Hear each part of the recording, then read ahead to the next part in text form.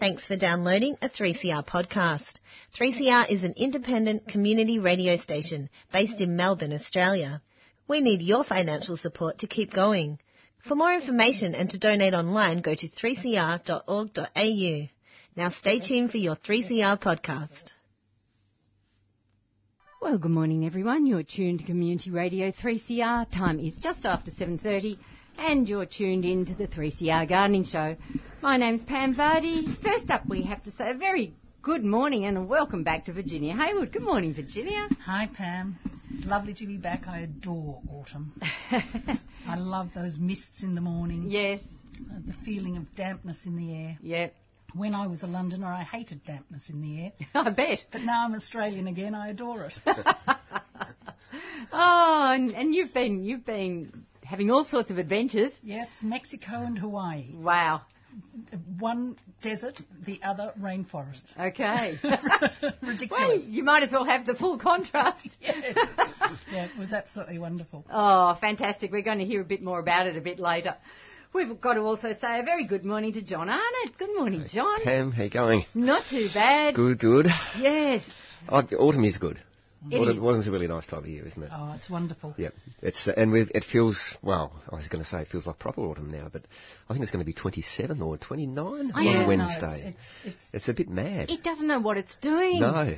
But what is good is that the length of the night means there is that moisture in the air. Yeah, exactly. And I had 3 inches in my rain gauge. Really? Oh, that's fabulous. That was over a whole week. Yeah. Oh, really? That's fabulous. I know. We've I was had so excited. nothing like that in the southeast. Yeah. Nothing like that. Yeah, I was very excited. Yeah. I did a little dance. But it's a terrific time of year. It's a nice time of year to garden. Yes. Isn't it? It's perfect. Yeah. Yeah. Those cool mornings, sunny days. Yep. Yeah. We held an event during the week called Botanica. Okay. It was a lovely event, and it just that beautiful, gentle sunshine, UV moderate index. Yes.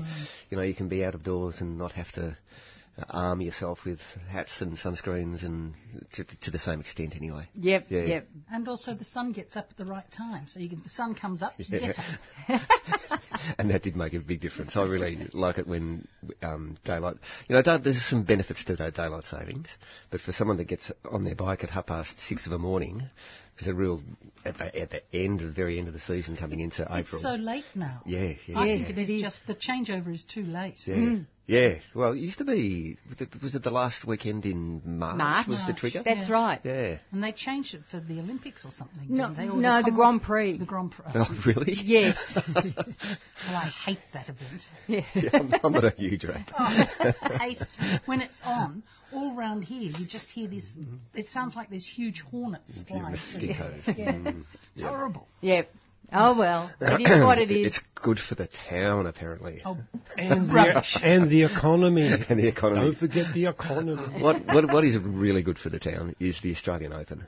Just in terms of international sporting events. Oh, yeah. Yeah, I don't think you can compare, can you? Yeah. No, I wouldn't. No. I really like the Australian Open. Yeah. And the Australian Open doesn't cost us as much as the Grand Prix. No.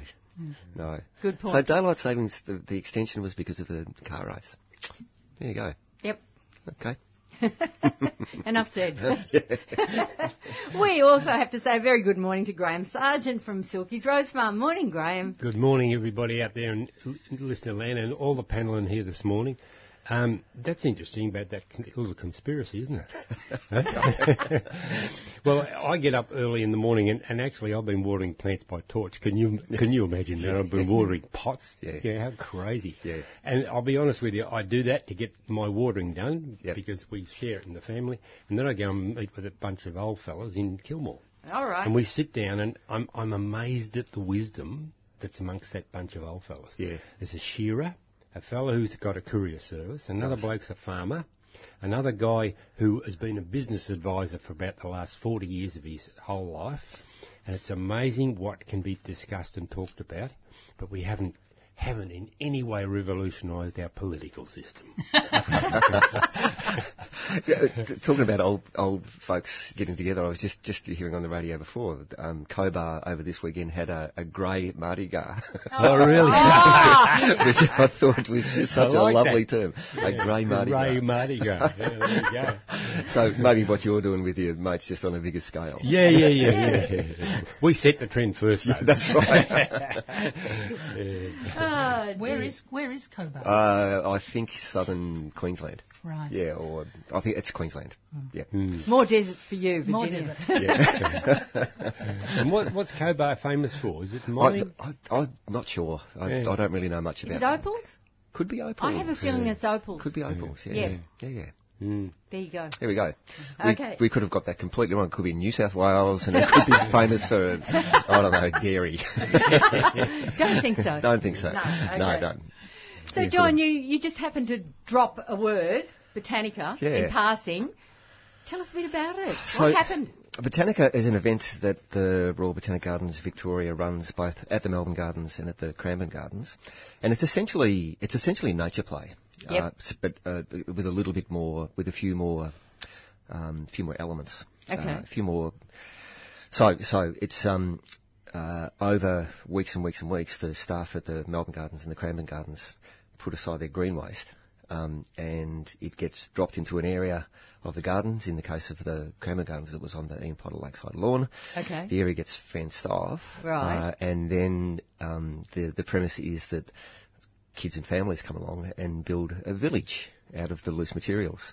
Cubbies. So it's making cubbies. It's making cubbies, but it's making cubbies sort of next level. Okay. They get competitive, do oh, they? Yeah, absolutely. And look, it's a really lovely event because it's providing opportunities for that interaction with nature, but using some really interesting plant material. Mm-hmm. So we went out to the special collections and collected Banksias and Dryandras and some really interesting Proteaceae and all manner of really sort of interesting textural foliage and flowering plants, and then they get arranged as the kids see fit to do. Okay. And yeah, it's like really nice. I think we've had 2,500 people come through to run the event. It finished yesterday. Right. But it started. So it's a school holiday activity. But it was just really a really lovely thing. Have you seen Botanica at the Melbourne Gardens? Well, not this year because I was away. I missed Mifkas. I missed that. I mean, going away at the beginning of autumn is a bit silly, really, because it's a really interesting time for gardening. Yeah. Yeah. But it was a family thing, and so I went.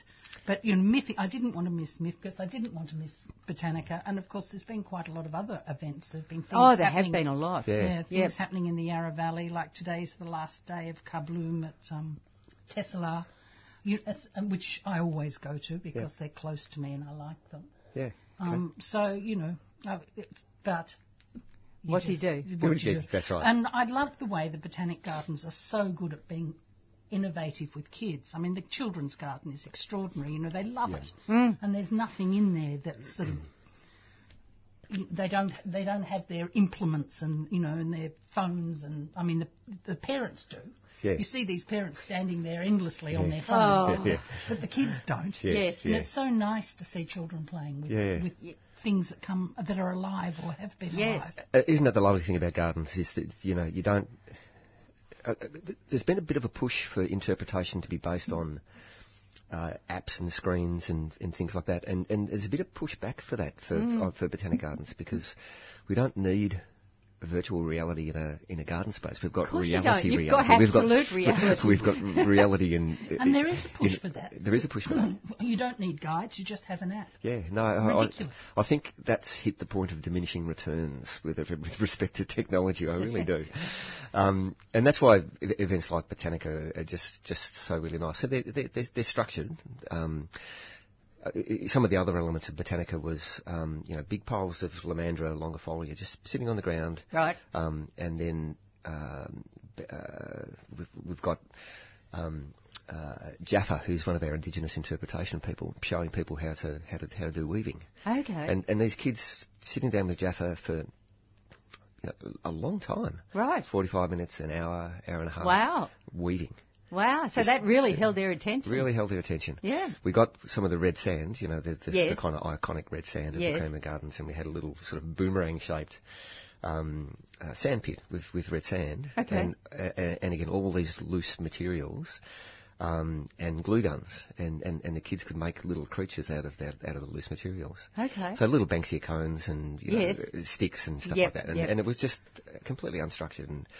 And then they would get named. They could put a little name tag onto the creature that they've just made and arrange it in the red sand. So at the end of the event, it was a menagerie of all these beautiful little creatures that had been made by the kids. Okay. Big bad Banksia Big man. bad Banksia men and all of that. It was just it was a really lovely event. Oh, Yeah. that's great. You know, quite a soulful event, really. Yes. Yeah, Yes. it was good. Now, this also seems to link in with, I know the Botanic Gardens are also trying to introduce nature play for seniors. Mm-hmm. Are you doing that at Cranbourne as well? Yeah, we've actually got the gardens have got a partnership with Regis, and it's a really interesting collaboration with Regis, and all manner of programs are being run through the partnership with Regis. Some of it you could loosely call nature play, or just it's about connecting people of all ages and it's that whole demographic Yes. thing. Yes. It's that McDonald's, the birth to death thing. Botanic Gardens are exactly the same thing. We should be and have to be accessible to, all elements of our constituent community. Of course. Yeah. Yeah. So it's really nice that we're engaging, the bookends. Yes. Oh, it's lovely. But I mean, there's been so much research done on things like forest bathing and, Yep. and how, just connecting with nature is so good for our well-being and our mental health. Yep. And, so this is just really building on that, isn't it? And with urbanisation and, increasing housing density and, all of the stuff which is happening around us, our green spaces become so important for the sanctuary, for that, the health and well-being and Exactly. and the place, their sanctuary, And Well, out in the suburbs, we're having to defend that very heavily because Yep. councils keep trying to erode that away. Yeah. and we need the trees for the oxygen. Absolutely. Just so badly. Yes. And the cool. And the councils love that development because it's more rates. Oh, money. yes, money. Got a 4-storey building, and think about the multiplicity of all the rates from those apartment residences. Yes, Yeah. absolutely. And they're building them now without car parking spaces. Yeah. My goodness. Yeah, Yes. It's extraordinary, isn't it? And when you think about the role of trees, it's producing oxygen, Yes. sequestering carbon, providing shade and comfort, cooling. That's pretty extraordinary. It is so basic, isn't it? There was something kicking around on the internet. Wouldn't it be fantastic if someone could invent something that can deal with carbon in the atmosphere? Trees. It's called a tree. We don't need to invent it, it's there. Call it a tree. We just need to plant more. And stop knocking them down. Exactly. In Northern Australia, in Queensland and New South Wales, they're still deforesting. I at know. an incredible Seems rate. extraordinary, doesn't it? It is amazing. Yeah. And we're all so self-righteous in Australia about how good we are. And in actual fact, we're appalling. We're one of the worst in the world on some of these things. But there's a role working in the public realm to try and communicate stories about biodiversity and communicate stories about the importance of our green spaces. And, that's our role. We're custodians. Yes. We're in a privileged position Absolutely. to be able to facilitate that connection with nature. And last week we did that with, little kitties.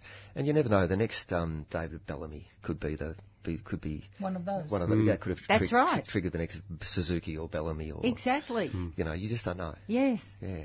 Yeah. But, the message doesn't seem to be getting out to the wider community. It still seems to be the ones that already know, that already believe, that are coming along to these events. I don't know how much we're actually reaching out and changing other people's perceptions. Nice that just had a couple of conversations with some people that were at the gardens for the first time. Okay. So potentially through mother and kids networks. Yes. That whole, because there's a whole phenomenon on Facebook with I can't think of what the term is, but mothers groups effectively. Yes. Like there's a collective mothers group, which is a really powerful thing. And our promotion sort of found its way into that group. So I think there might have been a number of people, a number of families that were attending the gardens for the first time because of that event. Right. Yeah. Well, that's interesting because there's also been quite a strong movement in some areas towards bush schools. Bush Kinder. Bush Kinder? Yep. Yes. I mean, I'm even seeing it in Eltham. Once a week we see a whole group from the local kinder come out into the local park, and they spend the whole morning doing things like what you've been describing, you know, creating huts and looking at nature and seeing if they can find any exciting insects or other creatures. And so it is taking place a little bit. Yeah, yeah. And I took a walk this week, and I had 6 people from America and Britain. They didn't know each other. Right. And they were all middle-aged or a bit older, and they just got into such an amazing discussion about global warming. I was just gobsmacked. I was really surprised. Yeah. That's fantastic. And they were, you know, they were all here for touristy type reasons. One was the wife of somebody who was here for a conference, and another was a husband of a different conference. And, you know, and they just got. I was really surprised at just how much conversation was being had by these people. What was the trigger? Was it? Do you think the Melbourne Gardens and the environment of the Melbourne Gardens, the landscape succession plan? What was the trigger that triggered the conversation? It wasn't the succession plan, because I hadn't got round to mentioning that. I think one of the questions was, how come we've got such green lawn? Okay. Because and were we wasting water?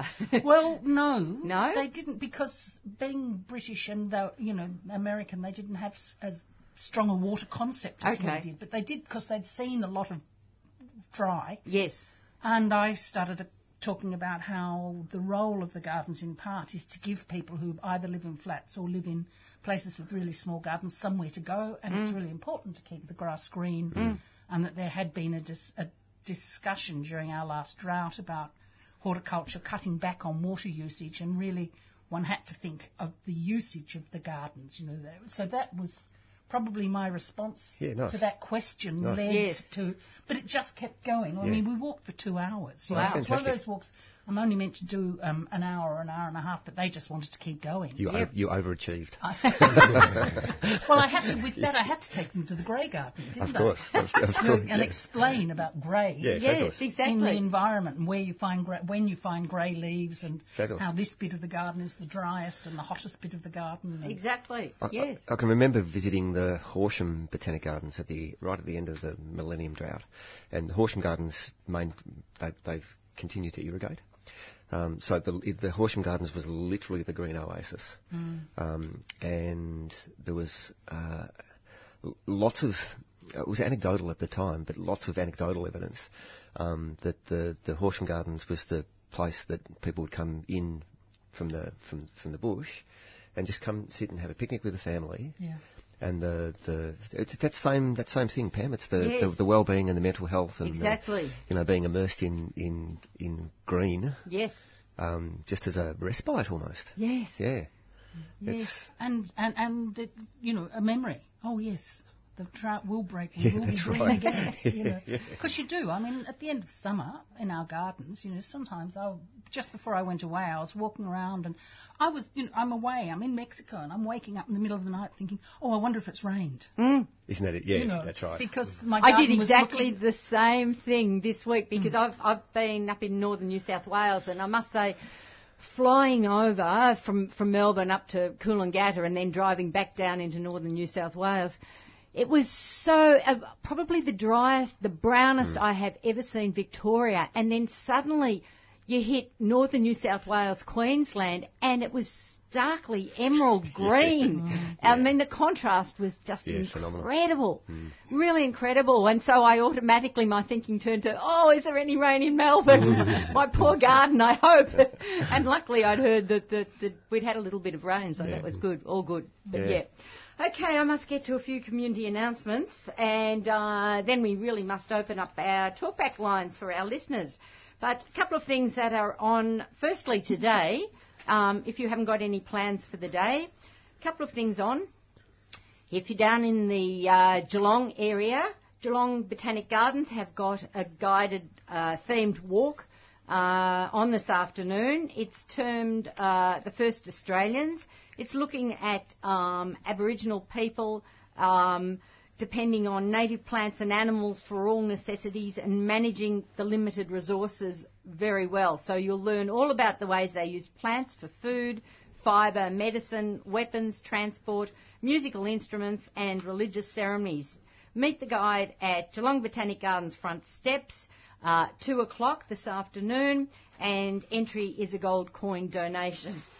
Now, the other event that's on this afternoon, or on today, I should say, from 10 o'clock through till 4:30, in fact, is that Open Gardens Victoria have got a very special garden open today. This is Denira. It's in Officer Lane up in Mount Macedon. I'm going a bit further north, aren't I? Mount Macedon. So it is on today, 10 till 4:30. Entry is $10. Children under 18 are free. And this is one for autumn colouring, because Denira is known for its wonderful luminous autumn colours there. So it was established in 1872. It's an English-style garden, as I mentioned, simply stunning in autumn. There's 16 acres of gardens. They're considered to be of outstanding cultural significance by the National Trust of Australia. Several of the trees are listed on the Register of Significant Trees of Victoria, and there's just so much to see. There really is up there. So if you've got nothing planned, I strongly recommend that you head up to Mount Macedon and have a look at those gardens. There's also orchards of stone fruit. There's groves of hazelnut and chestnut at the rear of the property. There's llamas there. There's just so much to see for that garden. So as I say, the address is Officer Lane, Mount Macedon, 10 a.m. through to 4:30 today. Now, just a couple of other things coming up. There's not much happening. I've got about 2 more, I think, to mention. So, firstly, Cranbourne Friends of the Cranbourne Botanic Gardens have got one of their wonderful workshops coming up on Sunday the 28th of April. It's entitled Australian Plants as Weeds, and this is with Jeff Carr. Now, it starts at 1:30 for a cup of tea, and with a 2 o'clock start for the talk. It will be located in the Australian Auditorium, Cranbourne Gardens. Entry to the gardens is at the corner of Bellato Road and Botanic Drive in Cranbourne. Cost is a gold coin donation on entry, and it's a question, trying to answer a question that is frequently asked: how can Australian plants be weeds because they're native? John, I'm sure you'd like to enter that debate. Look, Australian plants can clearly be weeds, because, I mean, you think about, you bring something from another part of Australia, and whilst it's an Australian plant, it's a non-local native. Yes. Think about Cootamundra wattle. Think about Pittosporum undulatum. Yes. Has taken a stronghold throughout much of southeastern Australia. And it is a Victorian plant, but it's still a weed around in the Yarra Valley. Absolutely. I mean, it occurs. Its natural distribution, it's eastern Victoria. The extent of east, I'm not really sure, but I think it's well beyond the McAllister River. Yes. But eastern Victoria, planted as a garden plant. The native Daphne, why wouldn't you? It's such a gorgeous plant. Fantastic scent, beautiful orange berries, ornamental tree, drought tolerant.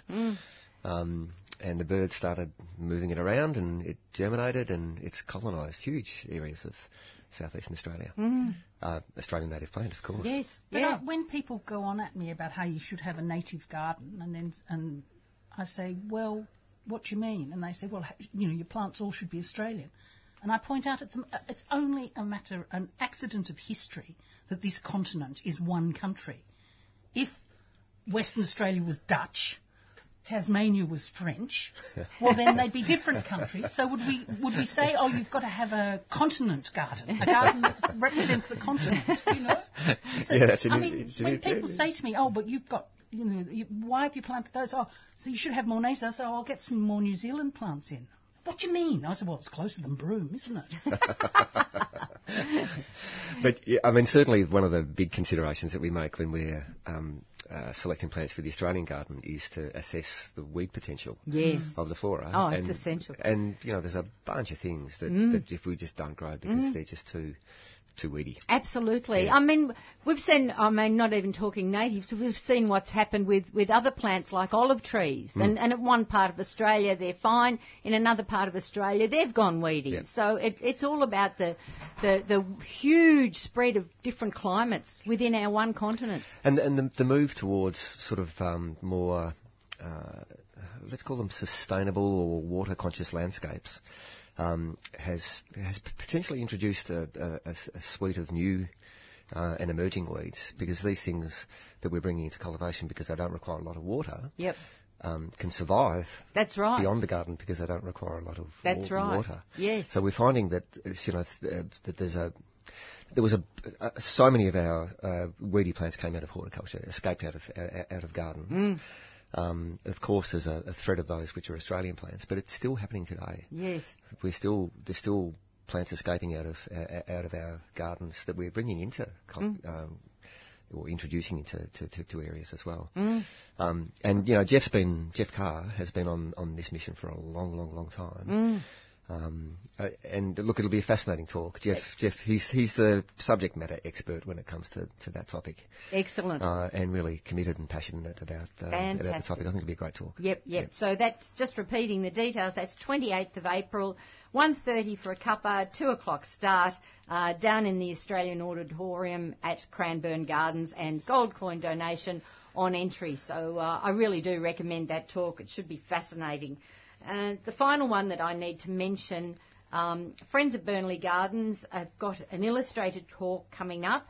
This is by Betsy Sue Clark, and the title of her talk is Designing Gardens to Support Emotional Healing. There you go. Yes. So Tuesday the 30th of April, 7 for a 7:30 start, and Betsy Sue Clark is the director of Dirtscape Dreaming, known for groundbreaking work in gardens for emotional healing.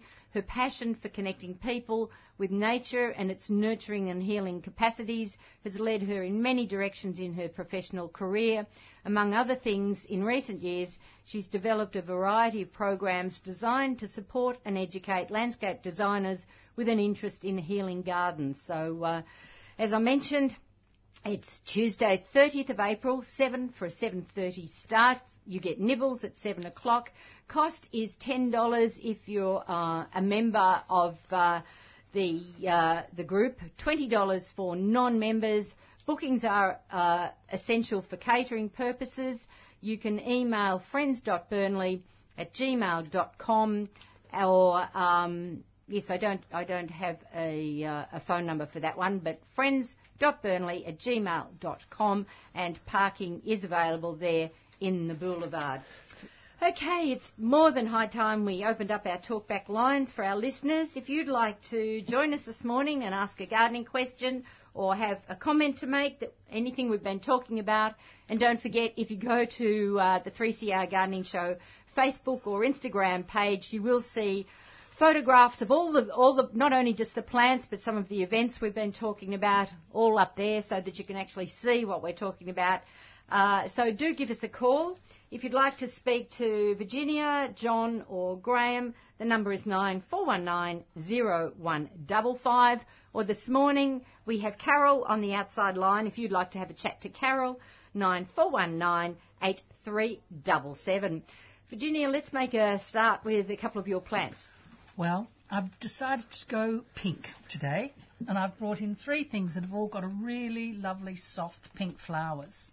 One is a salvia, and it's one of the PGA have been breeding some really lovely flowers, and this is a Salvia Mirage soft pink. It's gorgeous. It is really pretty. Yeah. It is just such a, it's two-tone, cream and a really soft pink, and I'm not that mad on pink in the gardens, but I've decided to, do a section because it is it is such, and of course salvias. I mean, one of the things about Mexico, I saw salvias growing wild. Fantastic. Yeah, Of course you did, yeah. That was very exciting.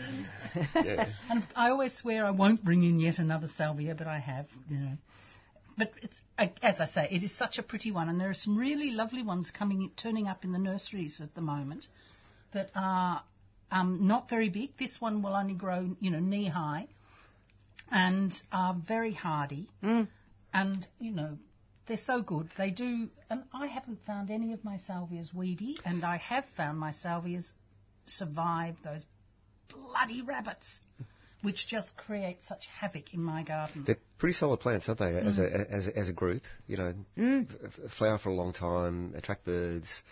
Don't require too much in the way of additional watering or fertilising them. I mean, they're resilient and robust. And the other thing I find with them is that this time, you know, at the end of summer, some of them are looking really ratty. Particularly some of the big leafed ones that have come from high Andes and high Mexico. Yes. But they all come back. So in the winter time, Virginia, how far would you cut that back? I tend to try and trim them, and I don't only cut them in winter, I cut them whenever, and that's just to stop them getting too leggy. I cut to where I can see some growth, and just go through, I'll cut a third off, and if I've let them go the previous year, I'll cut half of it. And I cut it in some parts of the garden, they cut hard because I want them fairly small. Other parts, because my garden's so big, it just gets neglected. So you can really adjust them to what you want in the garden. Yes. And we've had them growing in around roses in our garden. And we had some from last year we never even pruned. Yes. But they've formed a canopy nearly a metre high, and that also helps to protect the soil. Yes, which exactly. is really fantastic. Exactly. Yeah. And I do try and, you know, cover my soil. I mean, I put mulch on it as well, but, you know, if I can get a thick enough cover of plants, I don't have to mulch that much. Exactly. There was a collection at the Geelong Botanic Gardens, and one of them got away as a weed. Which one? I can't recall. I've just done a quick Google search, but it's one of the basil-leafed, some of those basil-leaf tuberous. I know which one. Yeah. Jesna floral. That's the one. Yeah, that's the one. It hasn't got away from me. I mean, it hasn't escaped from my garden.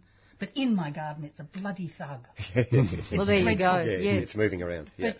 But it hasn't gone to the paddocks or, you know, even to the grass. It hasn't done that. But travel in the garden. Okay. Because it's got nasty tubers. Yeah. And it goes underground. So one of those really persist in a landscape. Yes, things, right. And it's one of the ones that the honey eaters absolutely adore. I was going to say they're real bird attractors. They really are. Oh, yes, and bees. The honey eaters just adore it. Yeah. Yep. And this is one of the other ones I've brought. It's not in flower. Oh, wow. But it's a pelargonium. That's gorgeous. Now, pelargoniums come from... Beautiful. I think...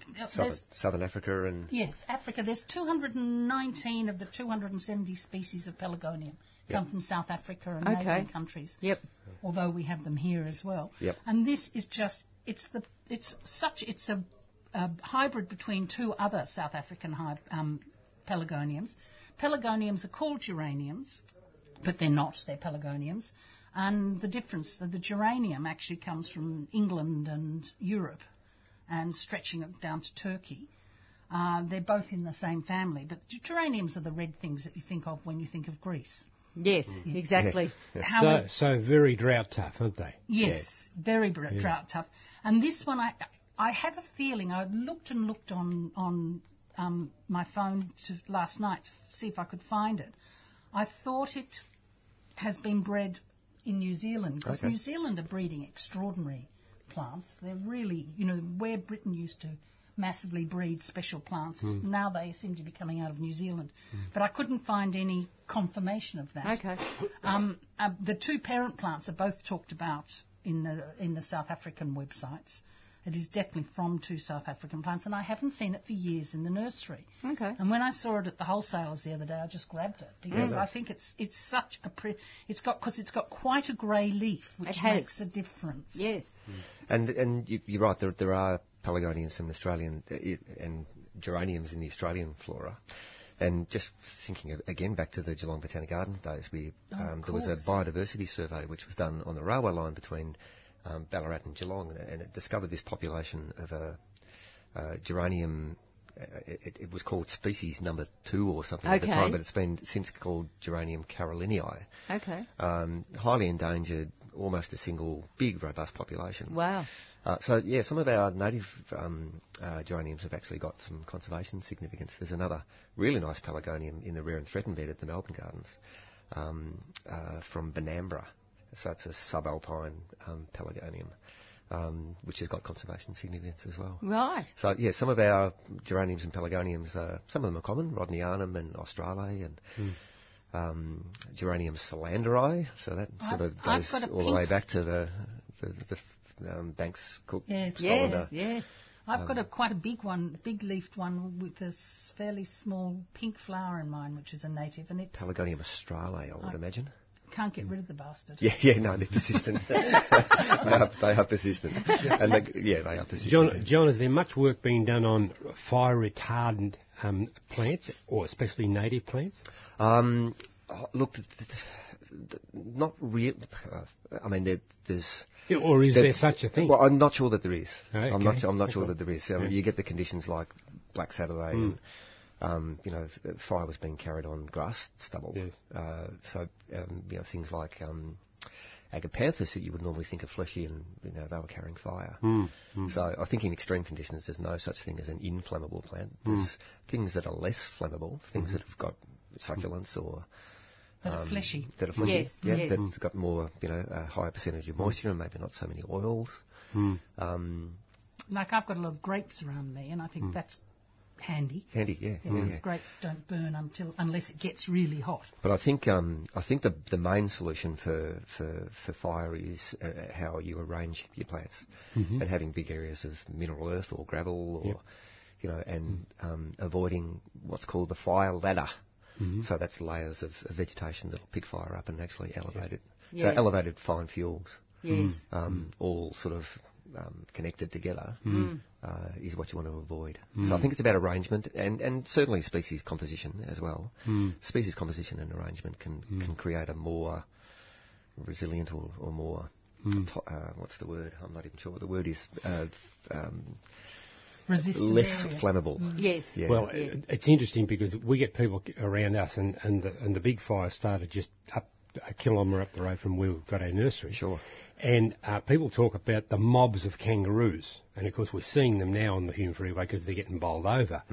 But the mobs of kangaroos and mobs of sheep in paddocks reduce the grass and reduce the fire hazard.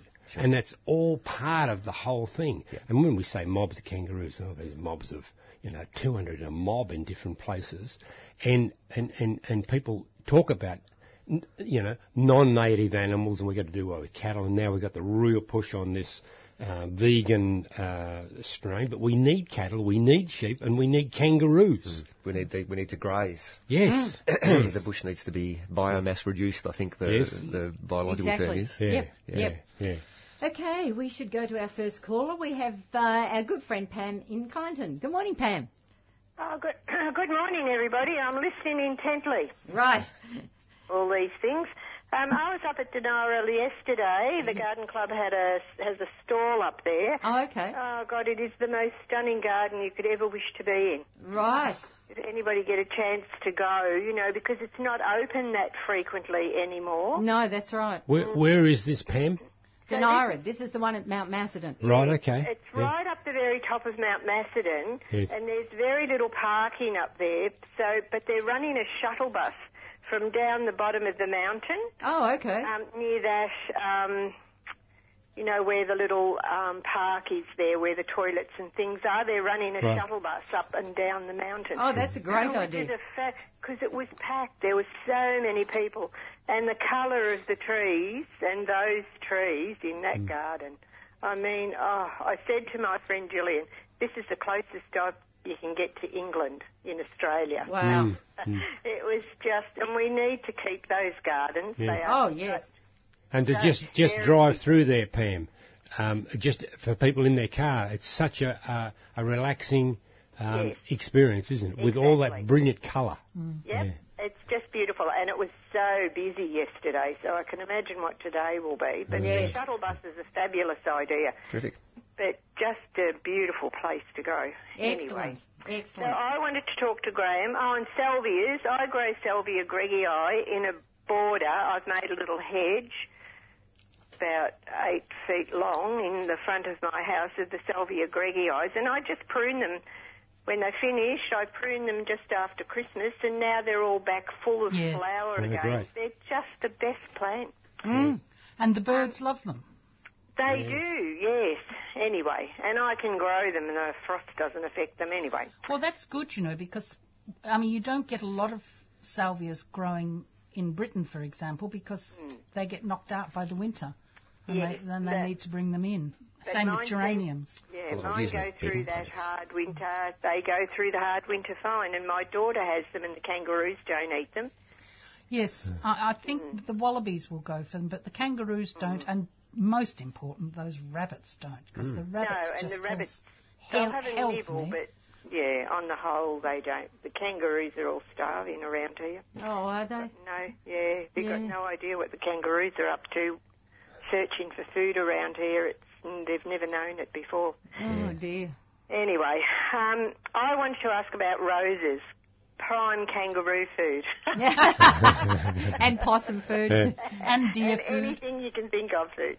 I've been growing, Graham, I've grown the, oh God, now the name's going to come to me. Oh dear, it's gone out of it, doesn't matter. And they can't cope with the heat. So after trying to persevere with them for the last 5 years, it's the summers that they can't go through. This is your roses? Yes, not the winters. Right. I'm surprised.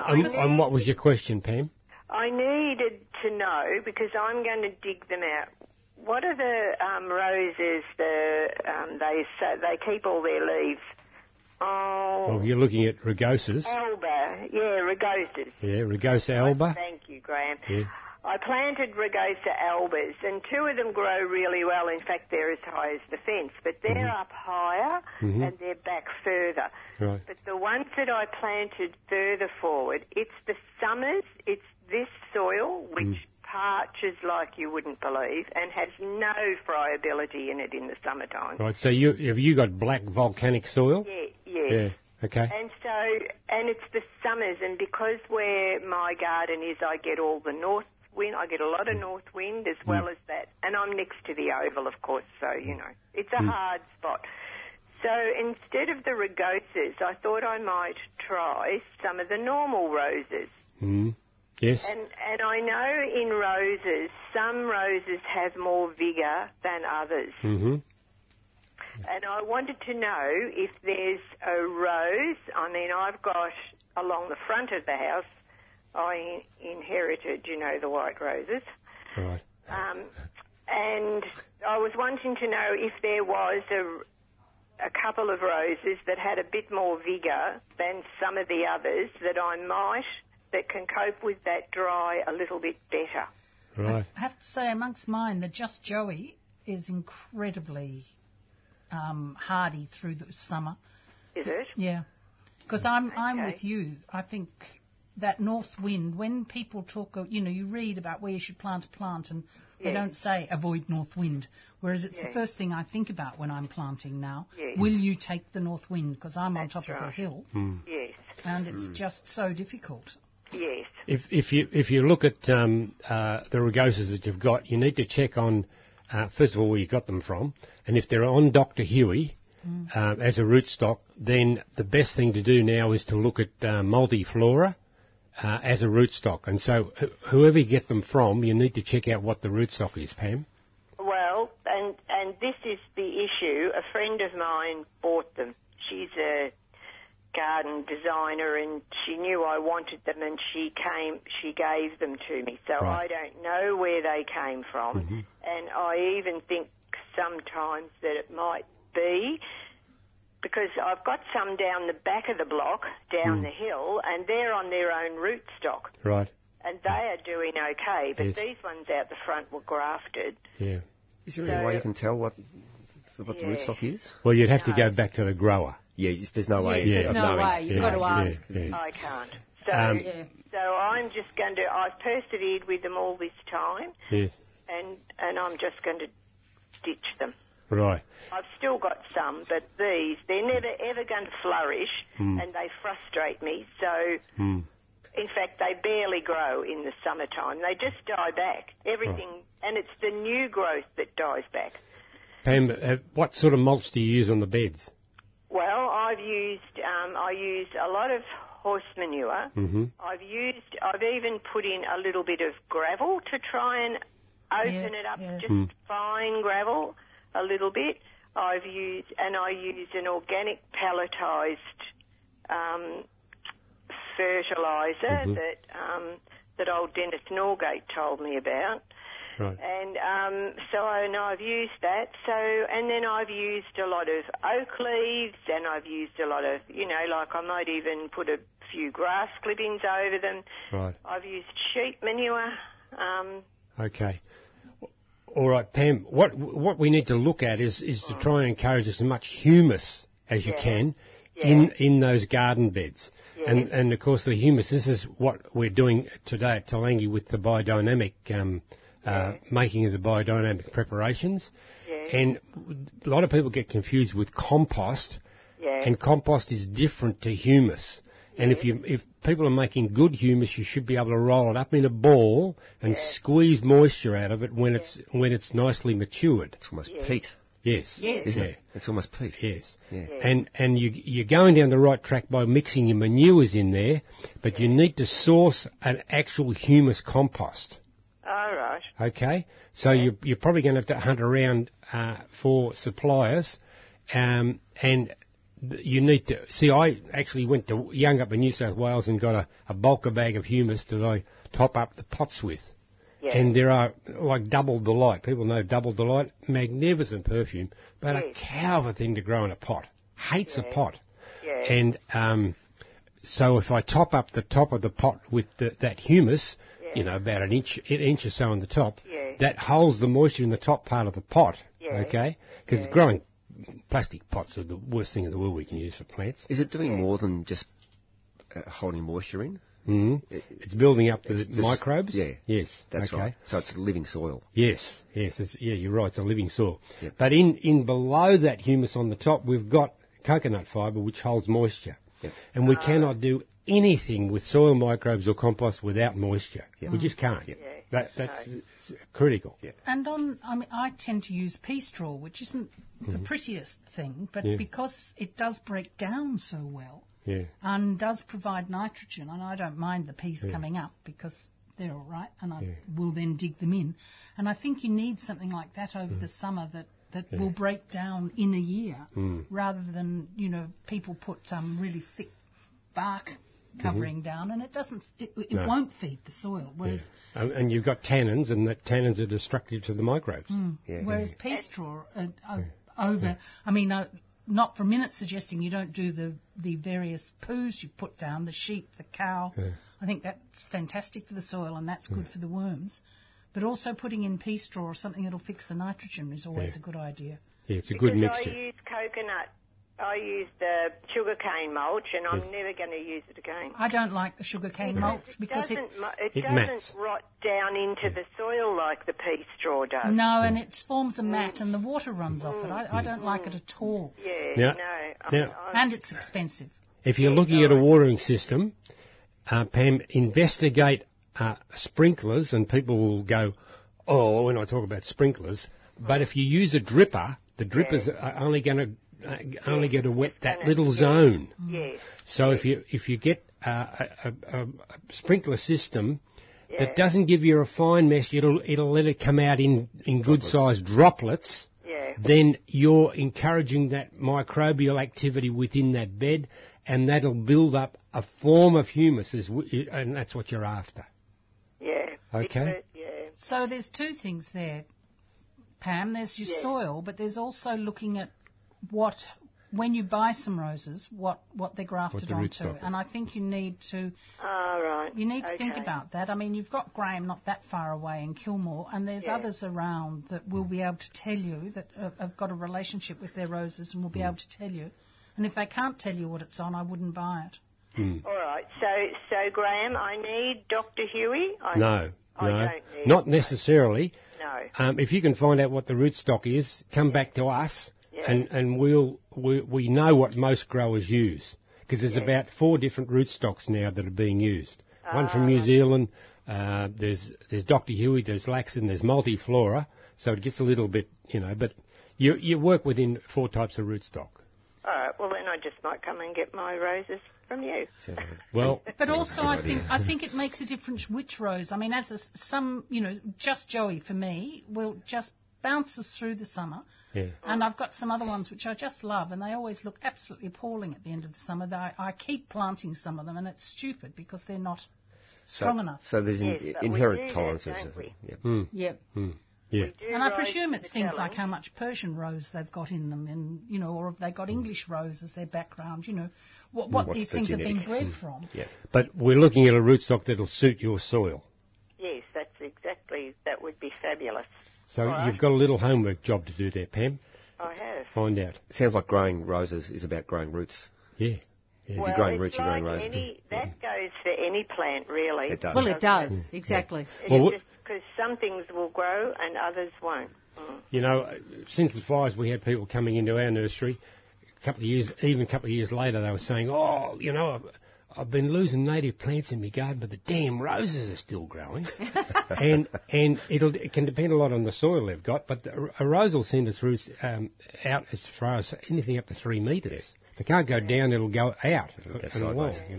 But again, you've still got the soil that will allow the roots to do that. Yeah. Okay? That's right. This soil, oh, God. It's just... Anyway, I've been fighting with it for this long. A bit longer is not going to make much difference.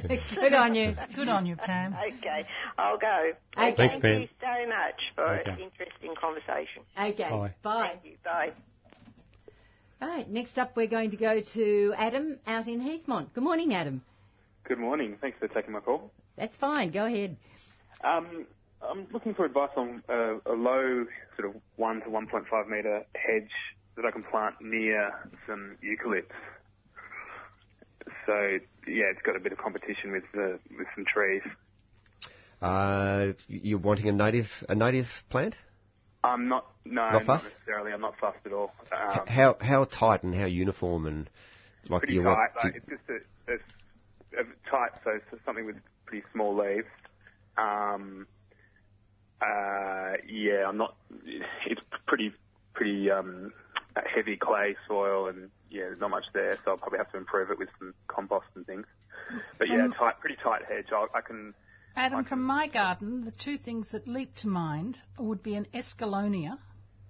Okay. Which has got quite a dark green leaf. Yep. And you can just hedge and it will be quite thick. Or a Westringia, which gives you a much greyer look and will complement the eucalypts and is pretty tough. They're the 2 that leap to my mind. Yeah. And what I'd say is don't go for the normal little hedges people put all around their gardens, the box hedge.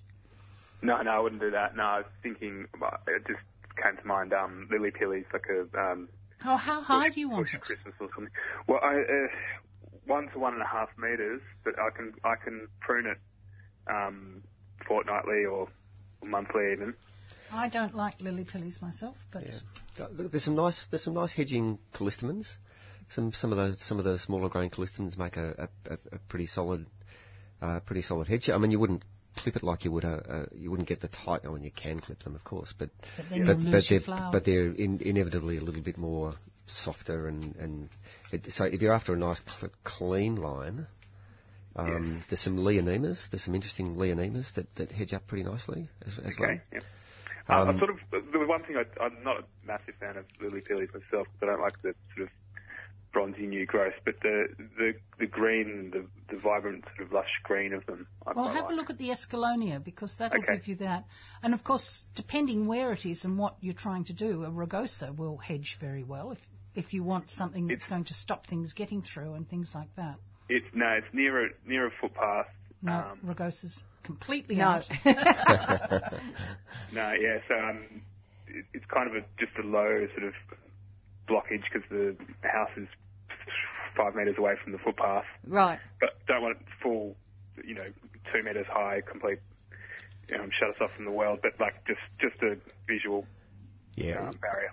I'm agreeing with Virginia. I think Westringias are often a go-to when it comes to a hedge. They perform so well, don't they, as a hedge? They really do. Yeah. But Westringia is a grey colour.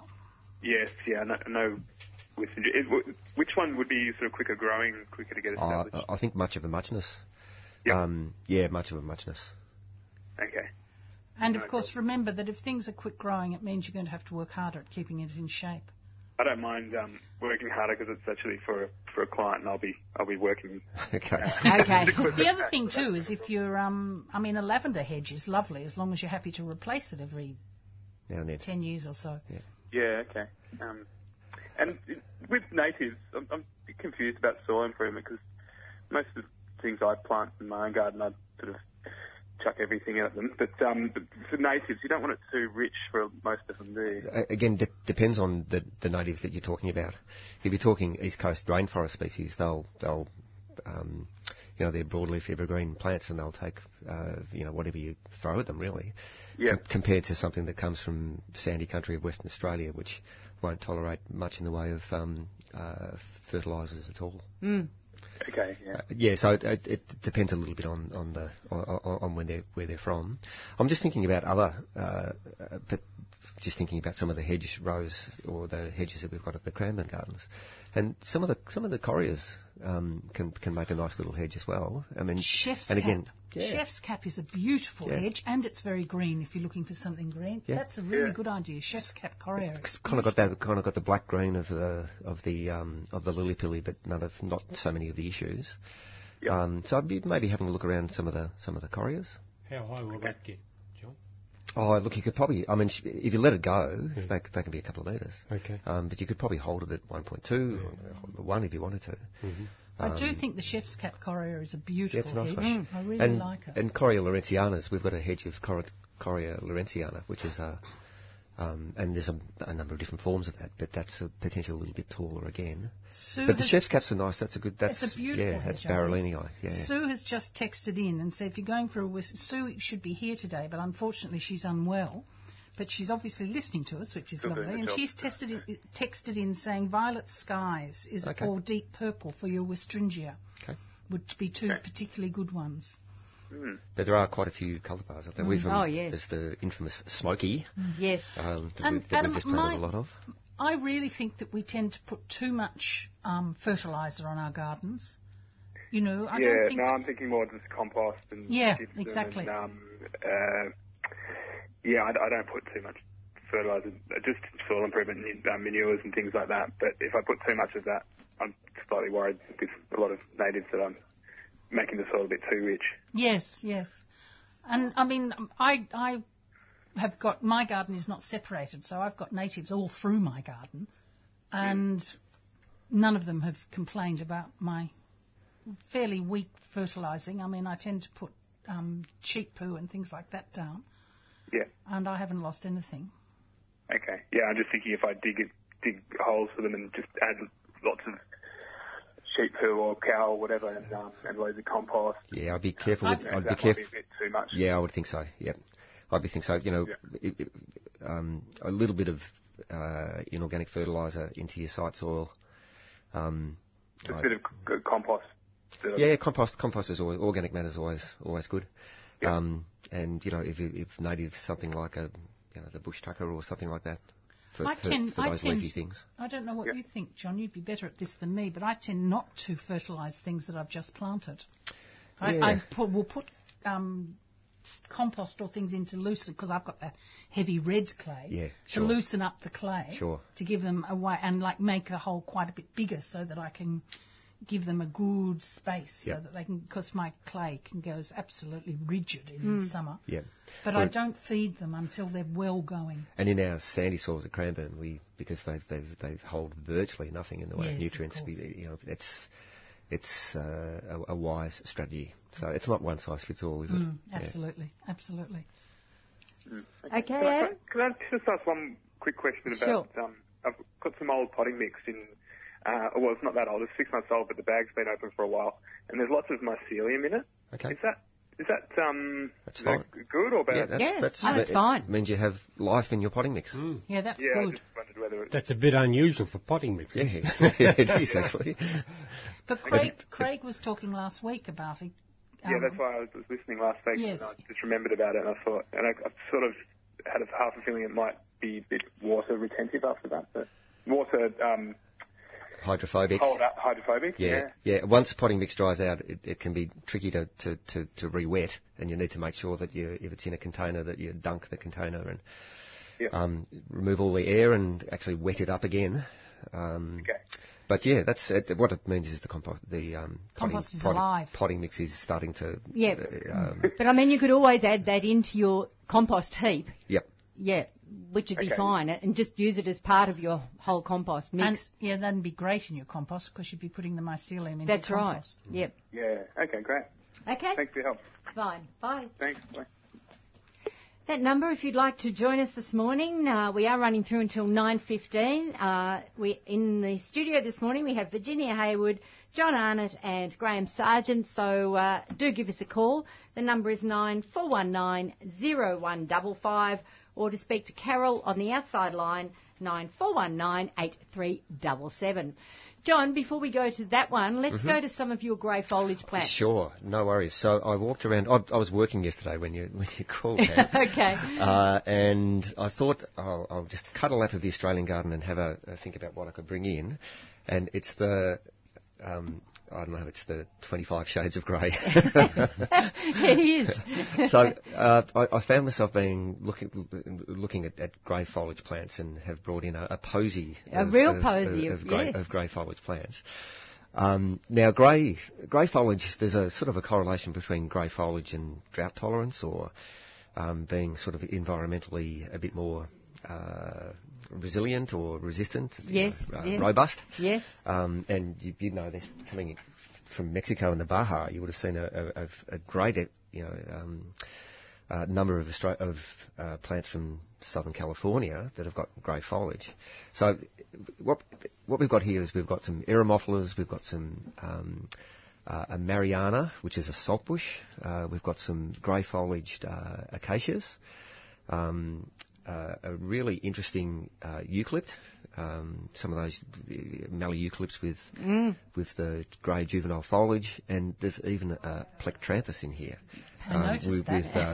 with grey foliage. Right. So all manner of different shapes and sizes and forms of grey foliage coming out of the Australian garden. Amazing textures in there. It's a real mix of absolutely everything you can imagine in the texture of a leaf. It's kind of beautiful. I mean, it really wonderful. is. It works so well. The shades of grey. Yeah. Because you have sort of dull greys and then things like the Mariana here, which has got it's a really silvered, almost white. Oh, it is. White foliage.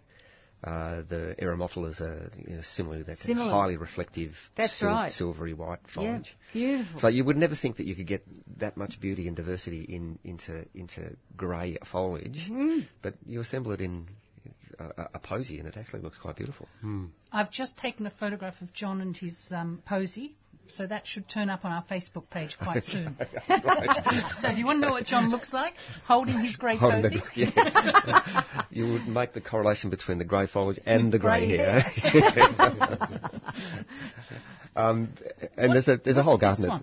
That's Mariana sedifolia, which is called the pearl blue bush. Oh. So you refer to the blue bush plains of inland Australia. It's often referring to Mariana sedifolia plains. Okay. And years ago, there was a sheep property up at Kalpurum in South Australia that the zoo was asked to do some flora surveys on. Right. They destocked it and were going to manage it as a conservation reserve, so they wanted to get the baseline information.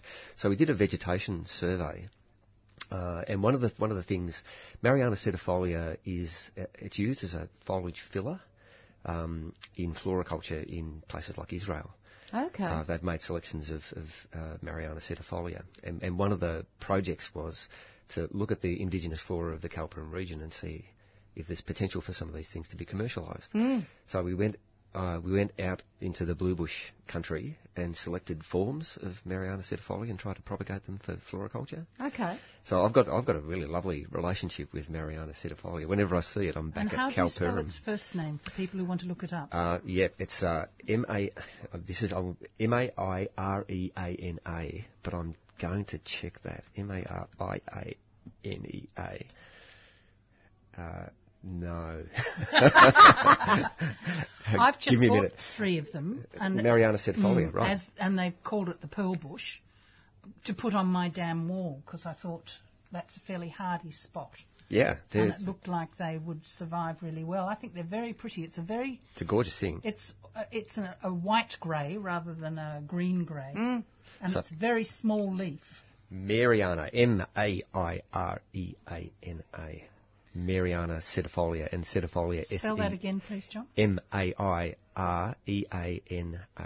Mariana. And Marianas are they're generically the blue bushes.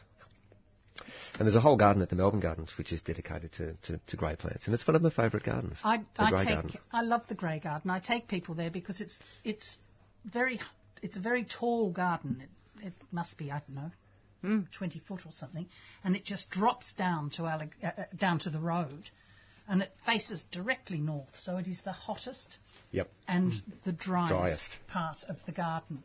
And it's just full of grey plants because that's what survives there. And they tend to be from South Africa, Western Australia, some Victorian. California? California. Yeah. There's just these beautiful grey plants, and they've all got lovely flowers. Yep. Well, not all of them, but most of them. And then interspersed the agaves that then put up 20-foot flower spikes every now and again.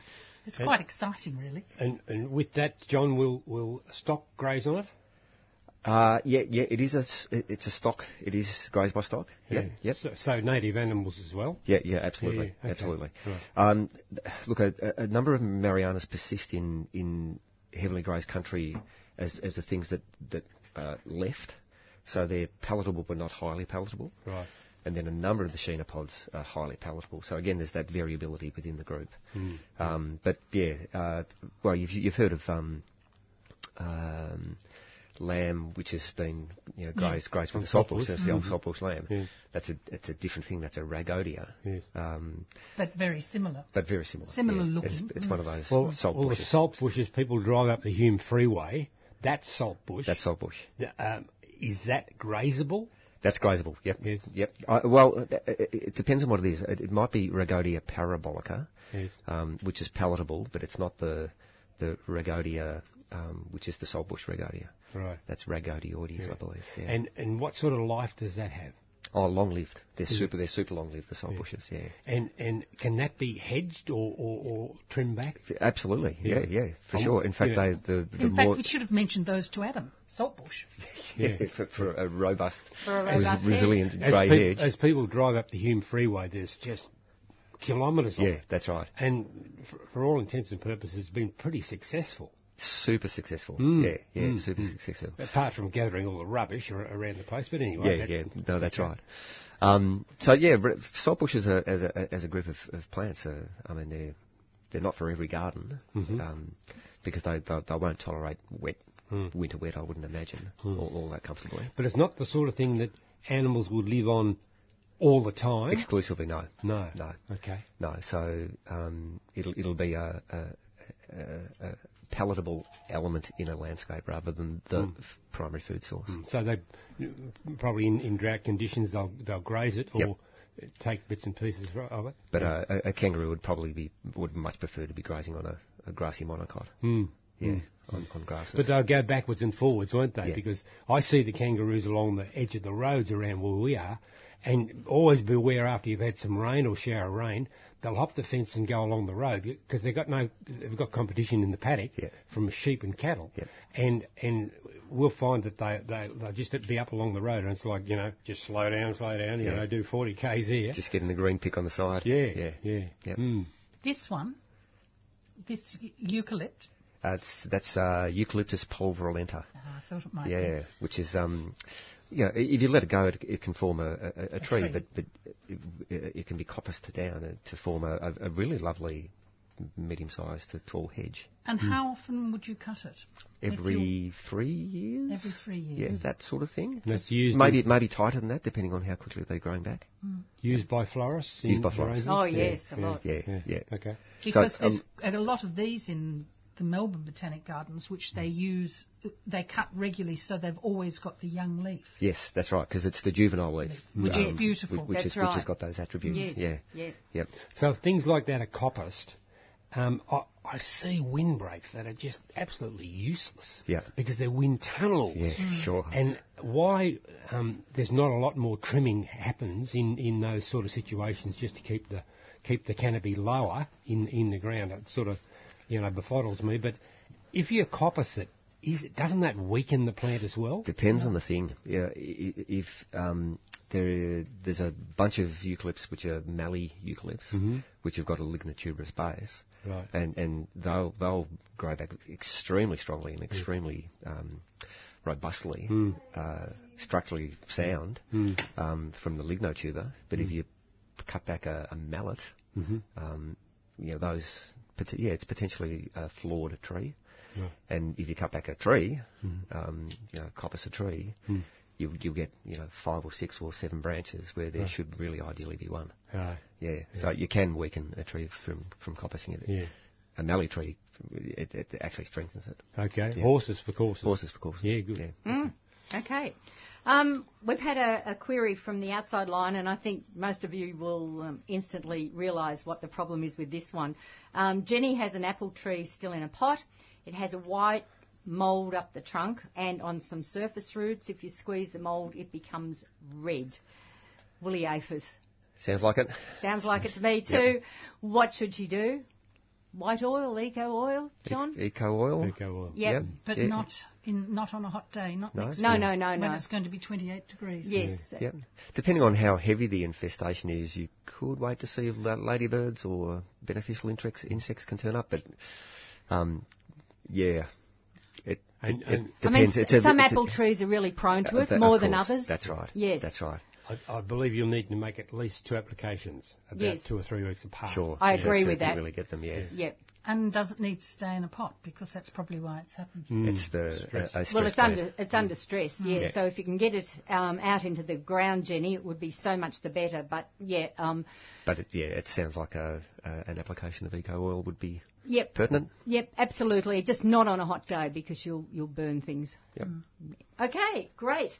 We'll go next to our good friend Fermi. Good morning, Fermi. Good morning, Pam. Welcome back. Thank you. I was only missing for a week. Oh, it was absolute chaos while Oh. we were gone. Carnage. But Avi did a great job. Right, good to hear. Yeah. Look, and welcome back to Virginia. We've been following you on Instagram in Hawaii. Yeah, all right, there you go. I had a wonderful time in Hawaii, Fermi. Yes. I've seen those T-shirts.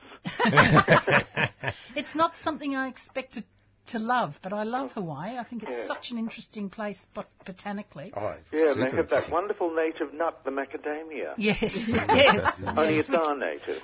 And the other thing that I love is that they don't have foxes, so you drive along the road and there's chooks popping out everywhere that have gone feral. Right. I think feral chooks is wonderful. And my friends go out looking for eggs just in what we would call the bush Good heavens. because the chooks are feral. Yes. And I went swimming and a turtle swam past me. I mean, how could you That's not magic. love Oh, it? you must have been swimming very slow for a turtle to go past. I am slow, unfortunately.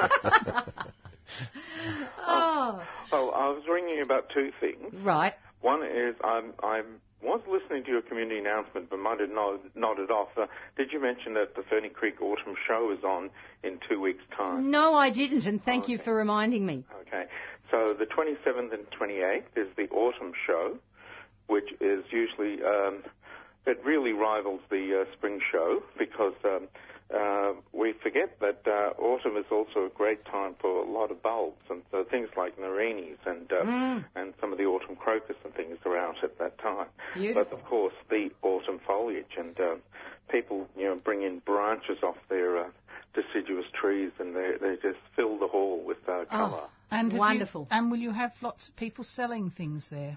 I'm pretty sure there will be. I'm not involved at the moment with the actual organising of it, but I was up there for the Plant Expo, and there was a huge number of sellers there. So and I think Fernie, they try it's to have becoming that Fernie Creek is the only one doing it, because this year Tesla's aren't doing theirs. Yeah. Well, And it's so important to have all those growers having shows that they can take stuff to. Yeah. So, Fernie Creek will keep it up, but we always need new members. So. I'm a member. Oh, that's good. I joined when I was in my 20s, and until my 50s, I used to say I joined as one of the youngest members, and I'm still one of the youngest members. Wonderful. Fortunately, now there is a new generation of gardeners coming along. Oh, that's encouraging. Yeah. That's good. And the date of that again, please, Fernie? It's the 27th and the 28th of April. So now some people may have picked up one of the tourist magazines, and they put an ad in there. They put the wrong date. Oh no! They put the Easter weekend. They put the 20th and 21st. Right. But in the same magazine, there's an article about the gardens, and it says the correct dates. So it probably just leads to people being confused more than anything. Yes. Well, we'll just mention it next week as well. We certainly will. Yes. Yep. So I wanted to get in early with that. Yeah, no, good on you. The other thing is that on that same the night of the Saturday, the 27th, the Alpine Garden Society have got an event because some of you may have heard of Alistair Watt. He's sort of a garden historian who's lives in the Otways and has a wonderful arboretum sort of thing down there. And he's written a historical account of two plant hunters, Reginald Farrer, who is the patron saint of alpine gardeners, and Charles Purdom, I think his name is. So he's written this book on it. He's actually coming to the Garden History Society. Oh, fantastic. The month after us in May, but in April he's going to be at the Alpine Garden Society, and he's going to have his book for sale. He's self-published. Good on him. So it's not really available in your all good bookstores or anything like that. Yes. It's quite an interesting book. It should be quite an interesting talk. Now, the Alpine Garden Society usually only has meetings open to members and prospective members, but because he's got contacts in the Rhododendron Society, we have opened it up to other non-members for a gold coin donation, so a $2 donation to get in. Excellent. So, and that's not at the Fernie Creek Hall, though. So you can't just stay there. Okay. But you can stay in the Dandenongs and go and grab a pizza at the Olinda or something like that, then come up to the Olinda Community Hall, which is right next door to the Olinda swimming pool. Right. On the road down to Gentiana Nursery. So your regular listeners will know where I'm talking about. Yes. And the talk starts at 8 o'clock. Okay. No, sounds great. Alistair's a ripper. He is a plant hunter in his own right. Right, okay. He went on really interesting Hawaii. He collected on Hawaii, up in the mountain peaks of Hawaii and New Caledonia, and he's an extraordinary person. He's got an extraordinary collection of Araucaria. That's cool, temperate southern hemisphere conifers. Yeah. Yes, really wonderful. That's his thing.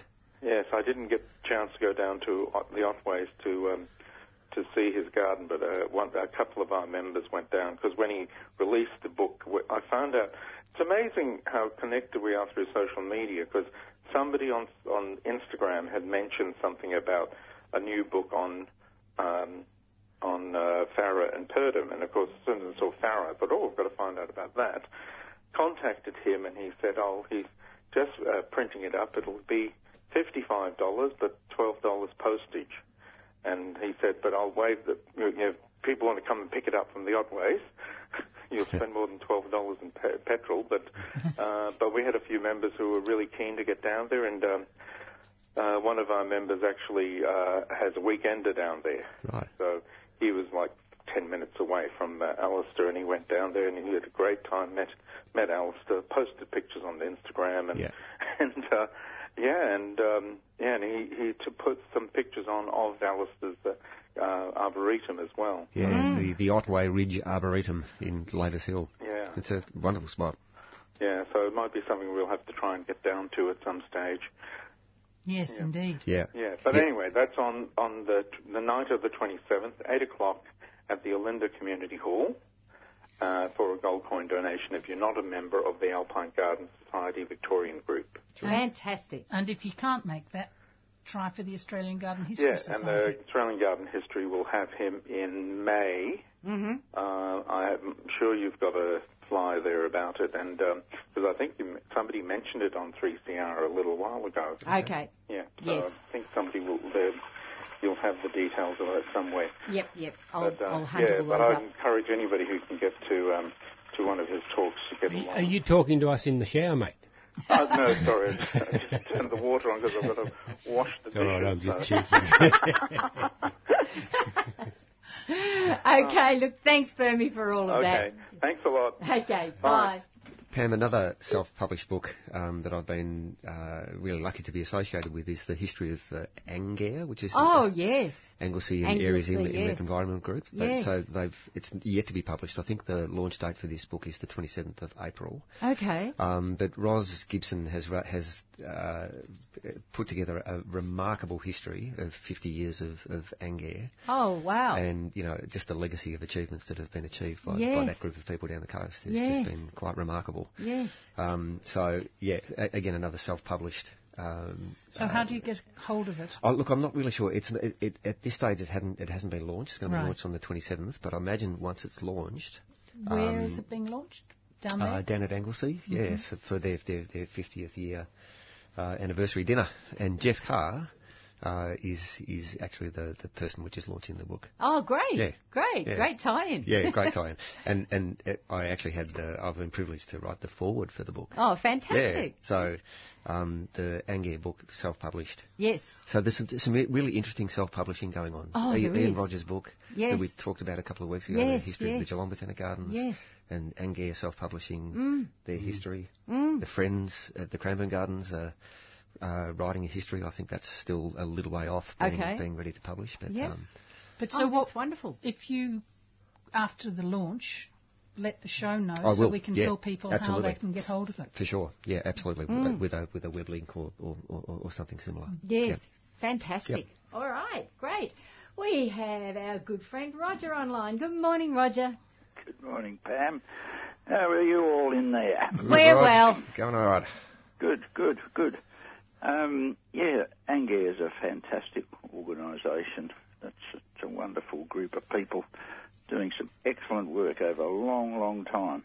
Yeah, they really are, Roger. I mean, they're custodians of the bush. Yeah. They've purchased land, they've managed land, advocacy over many, many years. And they've saved some things. Saved some when there's significant been tracts. really serious development about to destroy orchid habitat and things Yeah. like that's that. right, They've that's been right. there and saved them. Yeah. Yeah. No, that's good.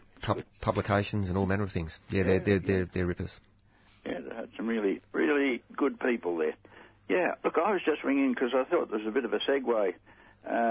Graham brought up the aspect of fire before, then you started talking about Mariana sedifolia. Yeah. And then it just, the light bulb went off in the top of my head. Salt bushes are fantastic fire retardant plants. Because of the moisture in the leaves, Well, right? and the salt, they just don't burn usually. Yeah, right. And to have, if people are in fire-prone areas, to have some good plantings of salt bushes around, that will really slow down fires. Yeah, good. Okay. And it's been proved over years, and it's interesting that sort of stuff doesn't tend to get out amongst even CFA people and things like that, because I don't know why, but a lot of the salt bushes, rhagodias, atriplex, and even Marianas, Yeah. you know, are really good for that. And it depends on your climate, and even things like some of the Eremophilus too, Eremophila maculata, and glabra. They are really good for slowing down fires. And way back, about 1962, I think, in the fires that went through Warrandyte and over that part of the world and the Dandenongs, the artist Neil Douglas had a plot over that way, and he used to actually dig swales across the slope of his land, and planted things even like wattles, which, you know, don't tend to burn as quickly as other things. But the idea of the swales was that a lot of embers would come in and they would go in the swales. They'd be and captured, just didn't trapped. blow further, you know. And behind the swales, he had hedges of things, and these actually slowed it, and his house was saved. So there's lots of stuff like that around, and sometimes I know the poor old eucalypts get blamed for so many things. Yeah. But and I suppose one of the other things, we humans live in silly places sometimes. True. Sometimes if we weren't there, there wouldn't be lots of problems. But yeah, so. So, Rog, planting in bands and lines as sort of ember traps, that's a really interesting one, isn't it? Yeah, across the slopes. Yes. Yeah. So because I just know in the basin, you know, in some of the fires there, they did a lot of clearing underneath the eucalypts on the 1 in 20 road from the basin to Olinda. Yeah. And it was just like a funnel. Yeah, sure. It just went hurtling up the hill. Yeah. You know, the draft underneath the trees. Yes, whoosh, right. whoosh. And, you know, so sometimes the thing is to have some barriers of plantings, and that can slow down things, just depending what they are. But, you know, some of the old mound saltbush, Atriplex, Nummulera folia. Yeah, folia, and stuff like that. Even just Rhagodia spinescens, which is a wonderful, I think it's a fantastic plant. It'll grow in shade, full sun or whatever. Yeah. Just low, it might build up to a metre or so. But you know, if you have acreage and to have some fairly large plantings of that. And there's probably a few non-native plants that you'd throw in the mix there too, things like Mesembryanthemums and Apatenias and... Just any of the big face type plants are fine. Yeah. So, that there are ways, and when it's a really, you know, dangerous day, you won't stop fire at all, but there are some plants which will slow things down. In a moderate fire. Yeah. Or even maybe even perhaps beyond that, Roger. Yeah, Myoporum, yeah. Bubiella, the old Bubiella, and even just the prostrate ones are good for that. And so Arpabrotus species. And thinking saltbushes or succulents, I mean, you can get everything from Myoporum insulare, which is quite a significant shrub, all the way down to little diminutive ground covers. So there's lots of different forms of plants. Yeah, so I guess it's not restricting in form and function either. Yeah. So Roger, did he do a swale and then plant on the other side of the swale? Yeah, on the high part of the swale. Mm-hmm. So and Neil swore that saved his house. Now whether it did or not, nobody can prove that, but it certainly makes some sense. Yeah, and listening to him talk about it, and he planned it that way, and it does make sense. Yeah. Yes, it does. Yeah. I think the arrangement of plants too comes into the mix, doesn't it? So for sure. If you haven't got that linkage and the ladders, and if you do have some mineral earth breaks, and that's all going to be of benefit. Oh yeah. And I think with his hedging type thing, he had plants which tended to keep their foliage to ground level. Yes. So that you don't get this draft, updraft going hurtling through things. And elevated fine fuels. It's avoiding that, isn't it? Yep. Yeah. Great. Anyway. Okay. Good, Rog. All right, might see you next week, Pam. You certainly will. I'll be here. And if you go on listening, Roger, we've got John Bentley about to add into your discussion. Good on you. Okay, bye. All the best. Thanks, Roger. And as I mentioned, online we have John Bentley from Melton Botanic Gardens. Good morning, John. Good morning, everyone. Morning, John. I've been listening to the interesting debate on saltbush, and I just think they're absolutely wonderful plants. And I'll get a plug in to say a great place to see them is at the Melton Botanic Garden. How do we know you? But no, I didn't. When we first surveyed the site back in 2008 with an environmentalist and a landscape designer, we found some remnant saltbush, such as, and these are all ground covers, nodding saltbush, ruby saltbush, and Atriplex samibacata, the berry saltbush. Mm-hmm.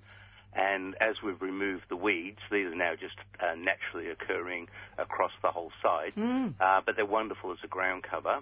And then we've added the Rhagodia parabolica. Yep.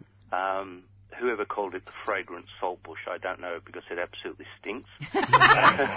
One old lady, when I took some, because we've got it in our sensory garden, but one old lady, when we did a talk, once said, she just said, it smells like dog poo. and I totally agree with her on that. And then we've added in our bush foods, Atriplex cinerea, the one around the coast, and that's growing really well. And so you get a different structural view. And we added in the old man saltbush. There were teeny little sticks of things back in late 2015 when we put them in. They got a bucket of water maybe, or half a bucket of water every couple of weeks over the first summer. And they're now some of them are 3 metres high by 4 to 5 metres across. And they're just wonderful. And the few we've pruned back every so often because they just expanded so much and have got in the way. And we've added them into our bush foods garden, and we're going to use them as a hedge in front of the citrus that we've got in there. Okay. So which one are you using as the hedge? The old man saltbush. And Roger got it right. It's Nummularia. Atriplex Nummularia. Right. I thought there was that efolia at the end. My Latin pronunciation is not the best, I don't think. Atriplex Nummularia. But the standout one that I found for landscaping would be Rhagodia spinescens, which is sort of northwest Victoria, and it just grows fantastic in Melton. It's got that a grey, bluish colour to it, and it just looks fantastic in mass in areas. And reasonably variable as well. I think there's a little bit of colour variation and maybe some leaf size variation in that thing. But there's also been a fair bit of hybridisation with them as well. So a lot of nurseries now carry different variants. Different selections, yes. So I just think it's probably something people wouldn't have thought about, using a saltbush in landscaping and gardens. Yeah. They're pretty solid plants, are they? And if anybody wants to come out to the Melton Botanic Garden at 10 o'clock, they can have a free walk around. We'll give them a pickup tool, and they can pick up any blown-in rubbish or anything else and have a great day. Excellent. And do a good job for the environment as well. That was a wonderful job, yes. Okay. Good on you, John. All right, thanks. Cheers. See you, John. Bye. Graham, we haven't had a chance to talk about your roses yet. Pam, yes. These thorny weeds. Yes. Let's go for it. Pam, I brought in this morning a gorgeous plant of the famous peace rose, and it's still going and firing well.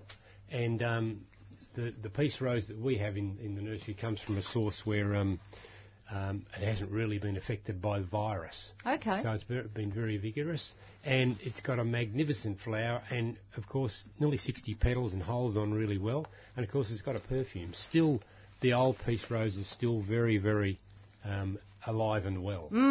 Great. And, if people want to read an interesting book about the peace rose, get hold of For the Love of a Rose.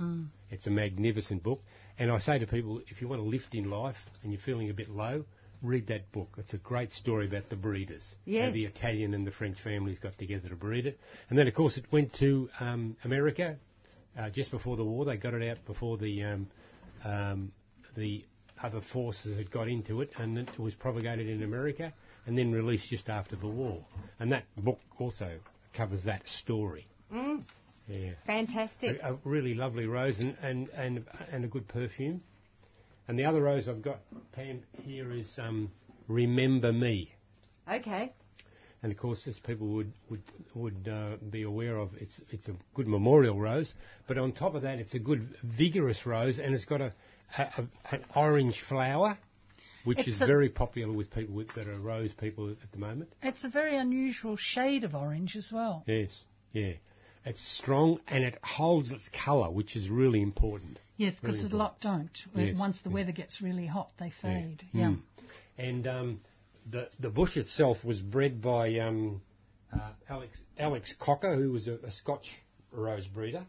And a lot of roses that come out of Scotland were very tough. And the interesting thing about it is it's got a shiny leaf. And now research is being carried out with roses with shiny leaves and their resistance to get mildew and black spot. Okay. Oh, really? Yeah. Which is always good. Yes. So as a feature in your garden, Remember Me would grow very well. Also as a hedge, it'll get up to about 1.5 metres, maybe 2 metres. But you can keep it trimmed back if you want to keep a bush. But the Peace Rose and the Remember Me are both very, very good roses. Fantastic. Excellent. Virginia, you've got another plant there that we haven't managed to talk about too. Yes, and I did want to talk about it with John here, because it's the Indigofera, and I've got the Decora, which is an Indigofera from China and Japan. And it's a lovely shrub, not very high, and it has a very soft pink flower. And there is an Indigofera australis as well. So it's one of those plants that you can have the native version, or you can have the Chinese version, or if you're like me, you have both. Okay. Why not? I think why not, exactly. And it's in that soft pink colour. Lizzie's just texted, and so all those are up, including the photo of John in the studio with his grey posy. Excellent. They're all up on Facebook for those of you who can access that. And this Indigofera, I think, is a wonderful plant. The Chinese version is right through the Chinese garden in the Botanic Gardens. It does spread, but not in an unpleasant way. Okay. It'll just creep along and pop up a bit further away. And it's that really soft pink again. I've gone soft pink today. Not one of my normal colours. No, it isn't. No. I'm not a soft pink person. We have to have variety, Virginia.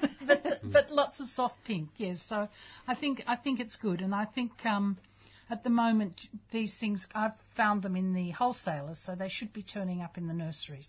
Okay. Which is good, because it's time to go to nurseries. Autumn's a wonderful time to plant. And I've been inspired by John and Roger. I'm going to dig and put a whole lot of saltbush around the bottom of my dam. Great idea. Yeah, just put do a swale, in fact. Why not? And put a saltbush above it. Yeah. Yes. Your dam site would be perfect for that. Yes. Yes, no, terrific. And it'll probably help stop the grass coming up the dam wall as well. Yeah, which I don't want. Brilliant idea. So I'm inspired by our own show today. Okay. Yeah, talking about swales, Pam, Peter Andrews, the famous man who was much maligned for many years, he's a great believer in retaining moisture in the ground, and talks about swales. Yes. And the effect of holding moisture, and of course the yeoman plough fame work in the same way, building back along the contours and providing places where the water can accumulate. Yeah. So it's been around for a while, but it's just one of those things. But not many people do think to do it, and it just works so well. It's a great idea. If you're going to establish a new garden, then seriously think about putting some swales in across. Well, it's what Sue has done, because she's on quite a hill, and she's put in over the last few years a new front garden, and she's built swales in to catch the water. Yep. Which makes just makes a lot of sense. Yeah. Now, Graham, you've got, I think, some happenings up around the Kilmore area coming up. Well, today we've got a seminar that's happening at Talangi, and it's on a property along the Talangi-Healesville Road. Okay. And just to drive along that road is in itself is magnificent. Oh, There's yes, it is. A lot of fantastic mountain ash growing in that area. Yes. They were was affected a bit by the fires, but you wouldn't think the fires had ever got there. And there's a biodynamic seminar happening at Ernest and Rosie's property, and they're at 1907 Talangi Road. Okay. Now, people will, if you come into Talangi from the Healesville end, you come out of Talangi, that's past the C.J. Dennis Gardens, right? Yes. And the famous gardens. And the most noticeable thing in Talangi is the pub. Mm-hmm. Yes. You can always find the pub in Talangi, it's one side or the other of the pub. Yeah, a great pub right in the middle of the trees. And there's students there today making up what we call 500, which is a biodynamic preparation. This was begun by Rudolf Steiner of the Steiner School fame. Yes, okay. Right? And the 500 is actually a product that's comes just from cow horn manure, and they're putting the product into cow horns and burying it for probably about the next 9 to 12 months. And then that's taken out and put into compost heaps with the end objective in being to create humus in the compost heap. Okay. Okay? Yes. And the students have been doing a course at Kinglake Community Hall. Okay. And but today you'll be able to see and get involved if you want to. Just putting this cow manure into cow's horns. Yep. And they're just laid down in this special trench. Right. And also they're using preparations from last year in a compost heap, and they're just using compost just in simple layers. Mm-hmm. It sounds complicated, but it's really quite simple. Okay. And people can get this liquid, Yep. 500 from diggers, I understand. Okay. And you can mix it up in a bucket and put it on your compost heap. Yep. Now, what time? You didn't mention a time, Graham. They're starting. They said they're starting there. I think from 10 o'clock, and it'll go through till 4. Oh, okay. So quite a long time there. Yeah, and just give out that address again. The address along the Talangi-Healesville Road is 1907.